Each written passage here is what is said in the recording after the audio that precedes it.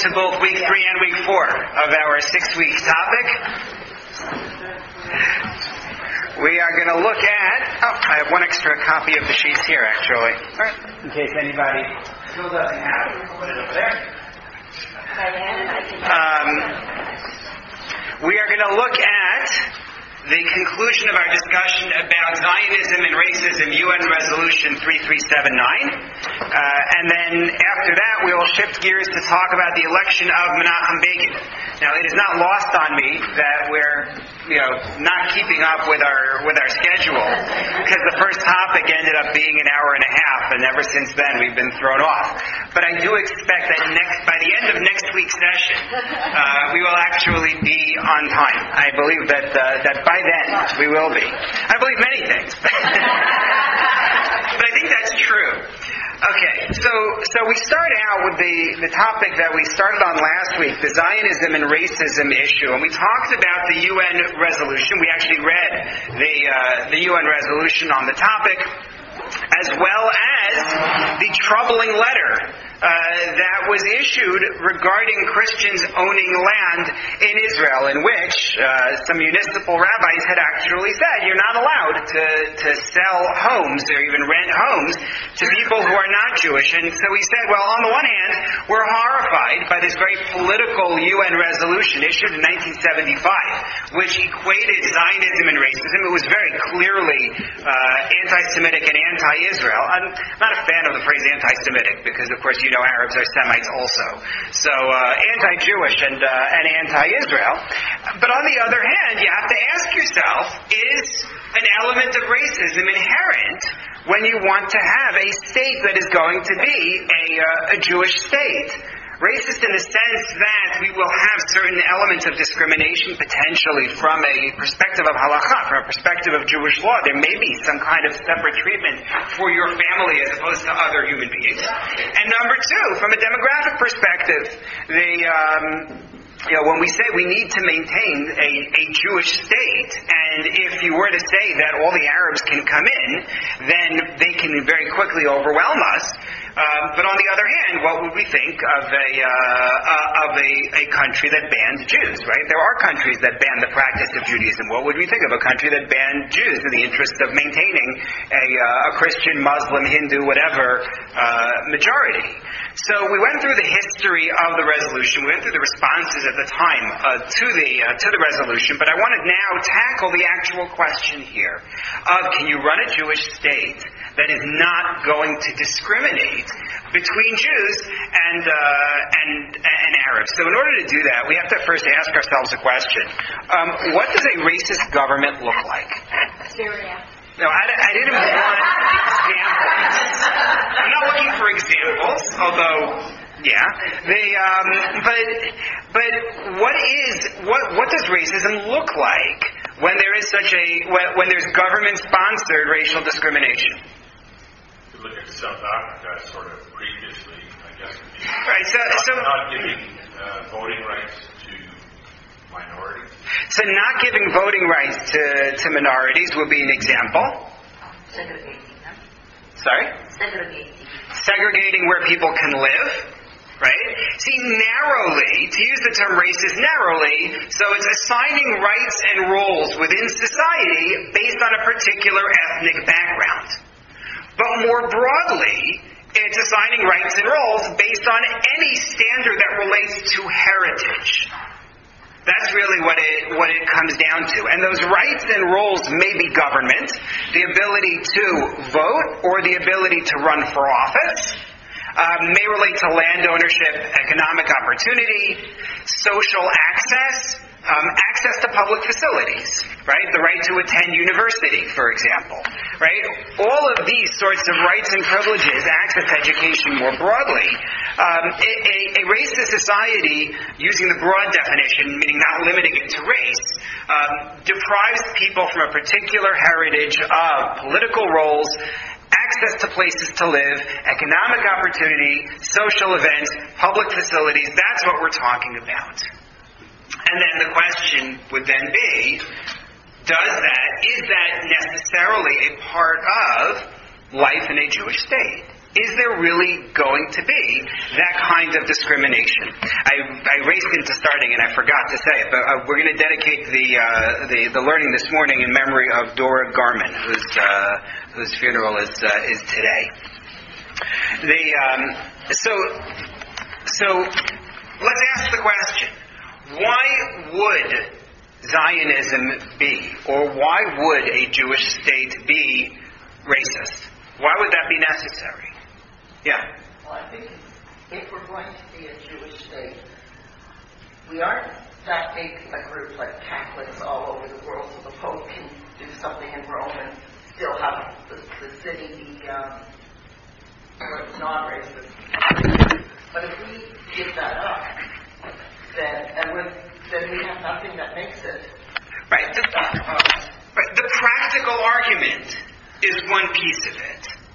But I want to talk about it from a philosophical standpoint.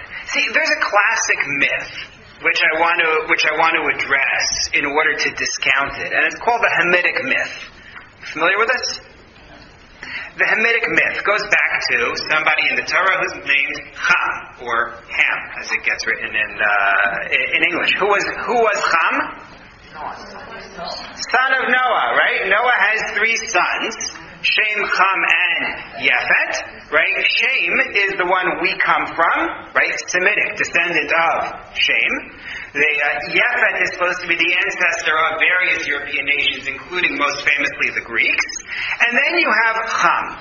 And in the story immediately following the flood, right, we find after Noah brings his sacrifices to God, and God approves of Noah and says he's never going to destroy the world again, Noah goes out and gets drunk. Right? Why he did it is a great discussion, not important for our discussion right now. But he gets drunk, he's exposed in his tent, he is discovered by Ham, his son Ham, who then goes to tell his brothers, and his brothers very properly cover up the father. Noah's reaction once he sobers up is found in source number 1 on your sheets. And he said, "Cursed is Canaan, a slave of slaves he shall be to his brethren." He does not curse Ham, he curses Canaan. And based on various quirks in the biblical verses on that spot, such as it says Noah woke up and he recognized what had been done to him by his youngest son, the suggestion that's brought by the rabbis in the Midrash is that actually the humiliation of Noah came about not through Ham, but through his son, his youngest son, Noah's youngest grandson, Canaan. So Canaan was the one who humiliated Noah, and Noah's response is to declare, "He shall be a slave of slaves to his brethren." Well, this line was quoted by preachers in North America, largely Christian, although some Jews as well, as justification for African slavery. It was quoted as justification. Look, it's biblical. Noah said, "Slave of slaves he shall be to his brethren." What's the problem? Sorry? The problem is he got the wrong son. Ham had 4 sons: Cush, Mizraim, Put, and Canaan. Canaan is the ancestor of the Canaanites, who the Jews met when they came into their land, which would become Israel ultimately. Mizraim is Egypt. Cush is Ethiopia. If you're going to associate a biblical curse of Canaan with enslavement of Africans, you're on the wrong continent. If this verse is to be taken as anything regarding slavery at all, it's regarding Canaanites. It's not regarding Africans. So the application is simply incorrect. Nonetheless, there were those who used this and argued that Judaism should endorse African slavery, and from this you have what could have led to Jewish involvement in the slave trade. And the truth of the matter is, I brought you a source in source number 2 from Professor Salo Baron at Columbia, who made the point that Jews were involved in the slave trade. Not in unusual numbers, not even matching the representation within society. But it's true that Jews were involved in the slave trade. You can't get around it. It's not in the piece that I quoted here. But there is actually evidence that there was a slave auction at one point in the colonies that was scheduled for Rosh Hashanah, and it was pushed off so that Jews would be able to participate in the auction. If you're familiar with Ismar Shorsh was the head of JTS, past head of JTS. His son, Jonathan, lived in my community in Rhode Island and did his doctorate at Brown University on Black Jewish relations in those centuries. And he did a lot of research on this.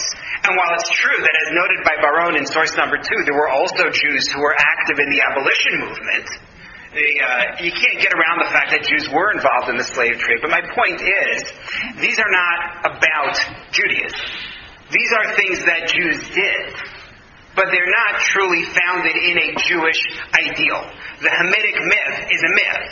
It's not founded in the biblical text in number 1. Judaism certainly biblically has slavery in it, but it's not the North American model, for a whole host of reasons, beginning with the fact that you're not allowed to abuse a slave in the Torah's presentation of it. But having gotten rid of the black-white grounds for that, and that element of racism, you still have a fundamental problem when we talk about Zionism and racism in terms of the distinction made between worshippers of the Jewish God and worshippers of idols. Take a look, please, at source number 3. Maimonides, in his list of the Torah's commandments, records prohibition number 51. The 51st mitzvah is that He, God, warned us not to settle idolaters in our land, lest we learn from their heresy. Quotes biblical verse from Exodus, "They shall not dwell in your land, lest they cause you to sin against me." If a non-Jew wishes to live in our land, we may not permit this until he agrees not to worship idols.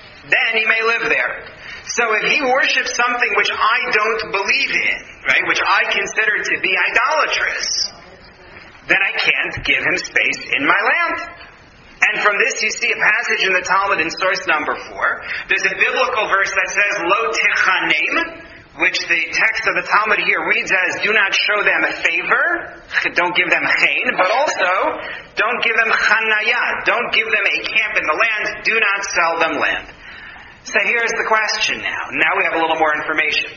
Aside from the practical concern of, if I'm not going to discriminate, will they overwhelm us and we won't have a Jewish state anymore, which is one element. But there's also a religious element to it. And so now again, we come back to our question. Was the United Nations correct? Does having a Jewish state, not racism in the sense of black and white, but does it require religious discrimination? Judith? I could say yes, all of the nations do the same thing, at the same discussion table with the United Nations. So right, Judith makes the point that you can't really ask the question of, is the United Nations right, with a straight face? Because the reality is, if this was really their concern, if their concern was truly, hey, those Jews aren't going to allow Christians, Hindus, whatever, to have space in their land, if they were serious about that, then they would take on Jordan, and they would take on Saudi Arabia. They would take on all the other countries that do the same thing.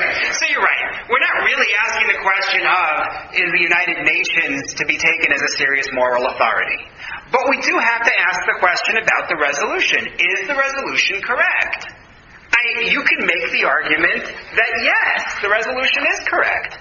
And in which case, those of us who don't want to be racist have a problem. How do we reconcile our vision of a Jewish state with this?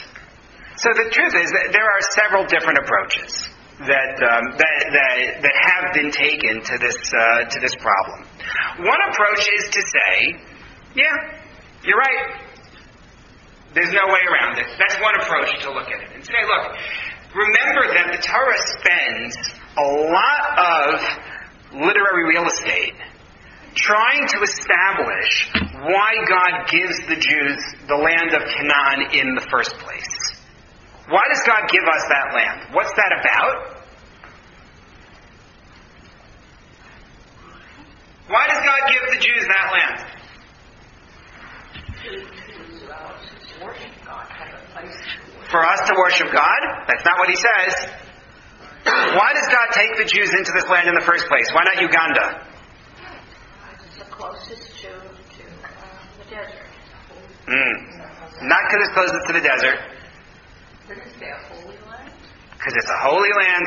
Not what the biblical text says either. Yeah. To get rid of the idolatry and the types of worship that the Canaanites. There we go. So Ruth points out that when you look in the Torah, we actually get an introduction not just to the Jews in the beginning, but to our neighbors. Much of the beginning of the Torah, by Avram Ibn Ezra pointed this out, much of the beginning of the Torah is dedicated to introducing us to the neighbors, to what Canaan is like. And we start out with Canaan and what he does to his grandfather, right? The humiliation of his grandfather Noah. And then from there we move into the story of Sodom and how brutal they are towards visitors. And we move into the story of Shechem and the kidnapping and rape of Dinah.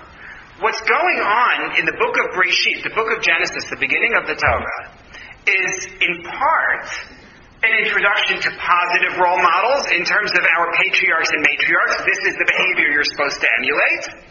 And in part, an introduction to Canaan and a statement of, these are people who have built a society that is so immoral, that is so abusive, not only that it's idolatrous, although that's a major element of it, but that relates to other people in such an abusive way that God says, I'm bringing you into this land not because you're wonderful, but because you are going to be my tool to eliminate the society that has sprung up in this holy land and start from scratch.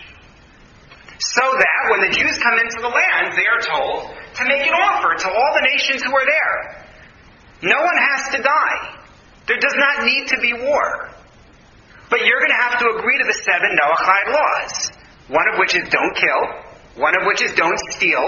One of which is don't engage in sexual immorality, to uproot what has developed in that land. If you take a look at source number 5, you find it explicit in the text in Deuteronomy.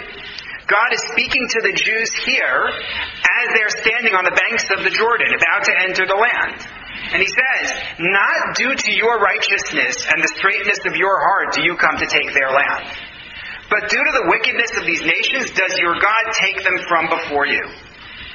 That's what it's about. Now, let's not kid ourselves. This is judgmental. This is, we have a standard, this is what we think is right, and God has told us that this is the way the world should be. Don't kid yourself, the Muslims think the same thing. Right? They all think the same thing. There's no way around that. But that's what drives the initial war. That's what drives the initial war against those nations who are in the land. We talked about this. We talked about the whole ethnic cleansing problem a few years ago when we discussed war in a mini-series here. But that's what leads to the discrimination between the groups. To say, this isn't something we can have in our land. God brought us here in order to get rid of it. That's the idea. I'm looking at the time and recognizing that I want to get to the next topic, and I don't want to speed through this. So the sacrifice I'm going to have to make is on the crowd comments for the moment. We're going to come back to let people get their feedback in. But that's the starting point. Is the Jews are told, you're getting this land, and I want you to create a different society there. And in order to do that, you can't have people who are going to develop their different cultures, their idolatrous cultures in the land. Don't let them have a space there. But again, you can't do that. That may have worked 3,500, 4,000 years ago, but that doesn't work today. So what happens? So there are 3 different approaches. The pragmatic, the technical, and the philosophical. The pragmatic approach was championed by, among others, Rabbi Yitzchak Halevi Herzog, who was the first chief rabbi of the state of Israel. And he made the argument that it's not in anybody's best interests for Jews to decide to discriminate in the land of Israel. You will not serve the needs of the world this way, and you will not serve the needs of your own society in this way. Don't kid yourself. If you take a look at source number 6, this is an article written, as you see, in it's published in 1981. It had to have been written long before that.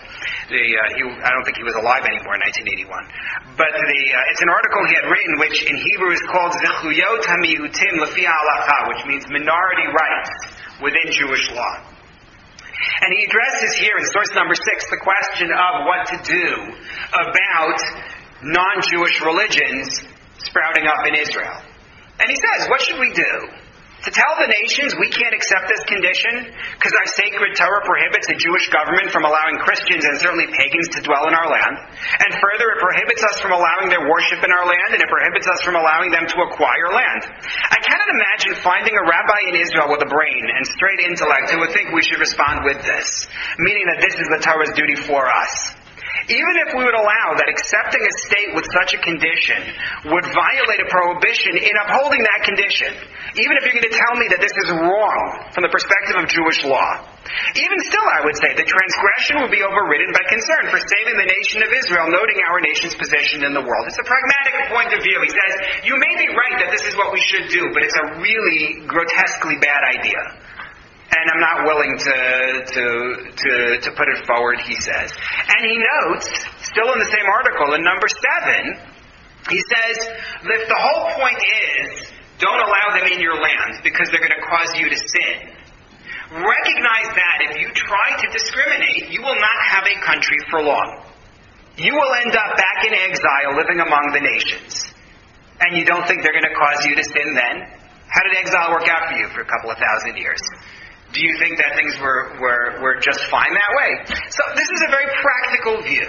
He's going to say, even if the ideology behind Zionism should lead me to discriminate, in practice it's a really bad idea. That's one approach. Second approach says, you may not be reading the text correctly when you apply the text to our circumstances. Rav Aaron Lichtenstein, in source number 8, wrote a letter in response to the letter we read last week. Last week we read the letter that said that you can't sell land to people who hold other religions in Israel.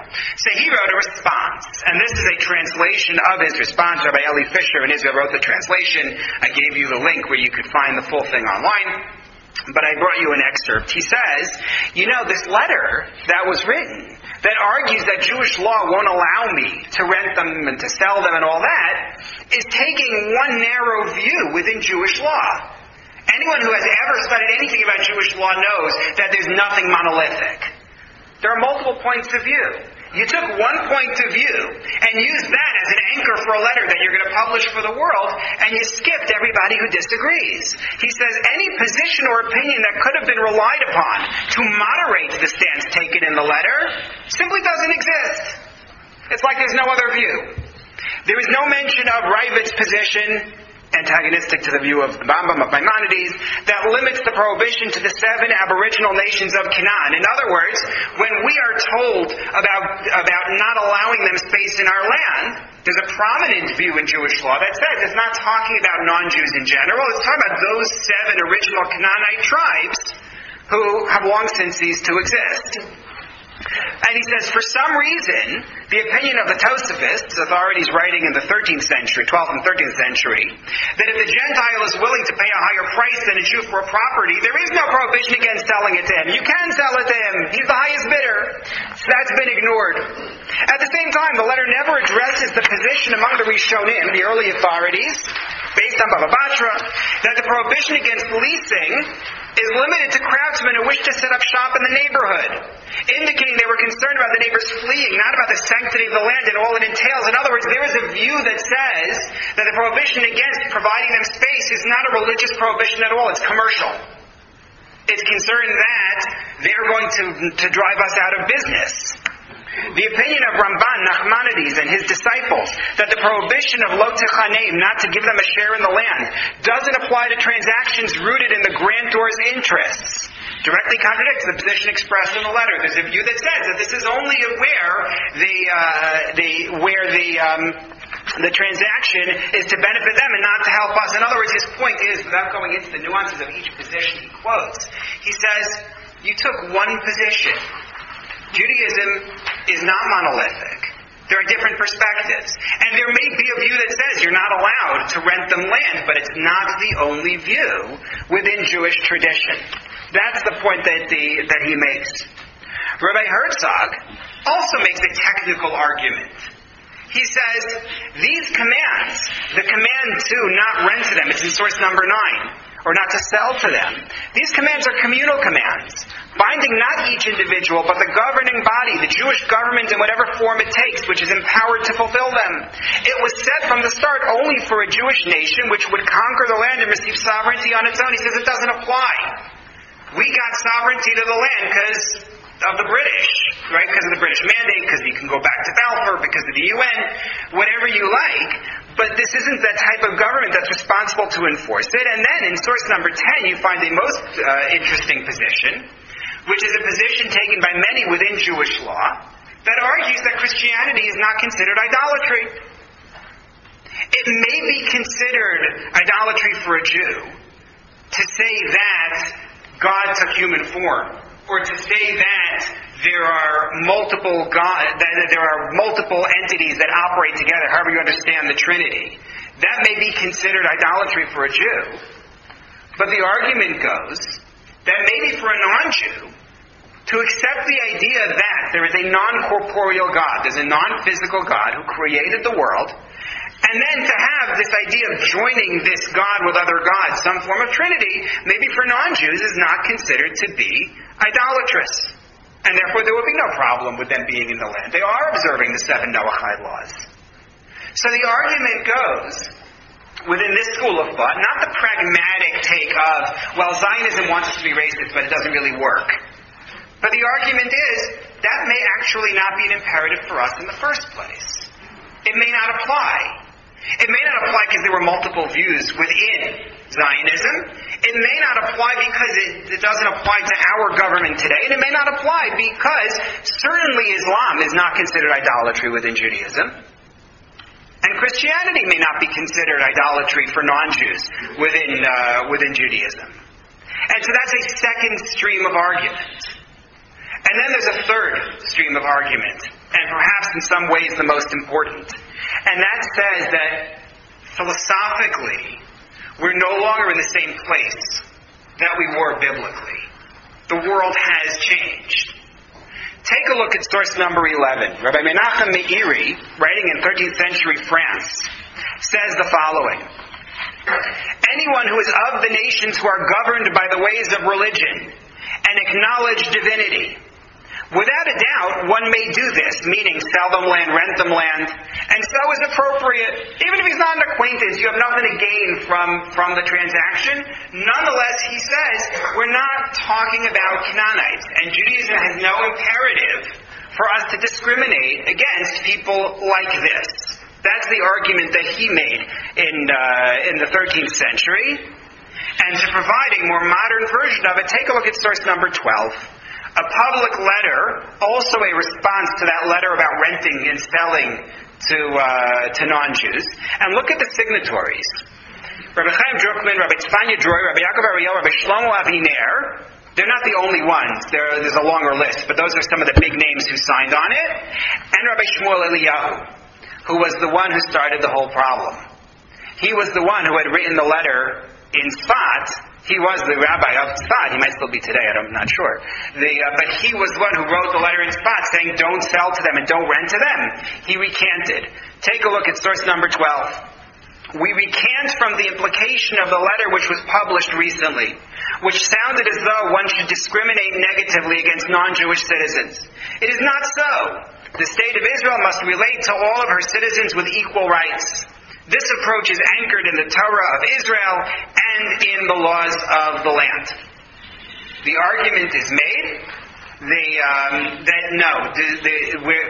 Zionism does not mandate discrimination, and in fact, we are meant to grant full rights to minorities. And there's basis for it biblically. Take a look at source number 13. Source number 13 is from a story involving a group called the Givonim. To make a long story short, the Givonim were from a Canaanite tribe called the Chivi. They came to the Jews who had entered the land. They did not make a peace treaty when it was offered. They did not say, we're going to accept the Noahide laws. They came up with shtick instead. And what they did was, they came in with stale and moldy bread, and with worn-out, patched clothing, and they said, we've come from far away. We are not of those groups that you're not supposed to make a covenant with. We have arrived here to make a treaty with you. And the Jews say, great, we'd love to have allies. And they sign an agreement with them. And then they discover that actually they live next door. They didn't do the due diligence. They actually live next door, and these are Canaanites. They were fooled into making a pact with them. That's source number 13 is just part of the description of the game that they played, the disguise that they made. But what happened when the Jews found out that they had been tricked? Anyone know what happens next? They stuck to the agreement. Even though we were cheated into it, nonetheless we will honor it. And we take care of them in our midst. So much so that if you take a look at source number 14, generations later, there is a 3-year famine in the land. This is in the time of King David. King David appeals to God. Why is this happening? And God says it's because of Saul, David's predecessor, King Saul, because he killed the Givonim. Now, he didn't actually kill them. The Givonim we're referring to here survived by serving a community of priests, of Kohanim, in a city called Nov, a Jewish city called Nov. And Saul, when he was trying to kill the upstart David, wiped out the population of the city of Nov, the Jewish population of the city of Nov. Why he did that, that's his own story, but he did. Because he wiped out the priests of Nov. So because Saul wipes out the population in Nov, the result is that the Givonim, this tribe, is not able to be supported anymore. The people who were supporting them are gone. And so some of them died of starvation. And the point that I'm bringing here is that the Jews are held responsible by God for what happens to the people of Givon.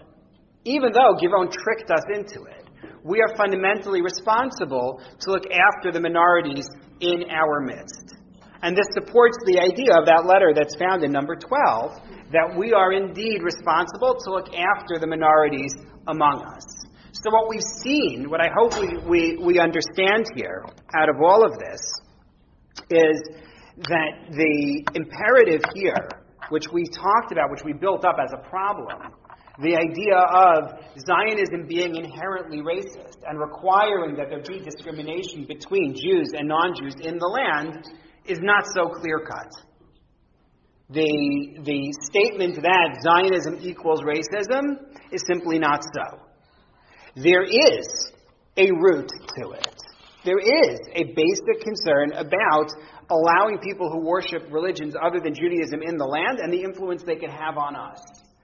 But the weight of rabbinic opinion in our day, whether for pragmatic reasons, you can't possibly get away with it, whether for technical reasons, there is more than one view on this issue within Jewish law. Or Christians may not qualify, and Muslims certainly don't qualify for this discrimination, or whether because philosophically we have an imperative to take care of the minorities among us. Whichever avenue I'm going to take, there are voices within the community and leading voices who say that no, a Jewish Zionist government ought not to discriminate along these lines. I realize that I monologued for basically half an hour. I apologize. But is that clear? I would love to be able to take questions and comments, but I also want to get us started on the next topic. So what I'm going to do is table the questions and comments on this, take them by email as as need be. And maybe what I'll do is respond to it in a recording that I'll send out or something like that, so we can have that kind of dialogue still take place. But yeah, we need to also move on to the next topic. Is that okay? Okay. So let's do that. Thank you for understanding.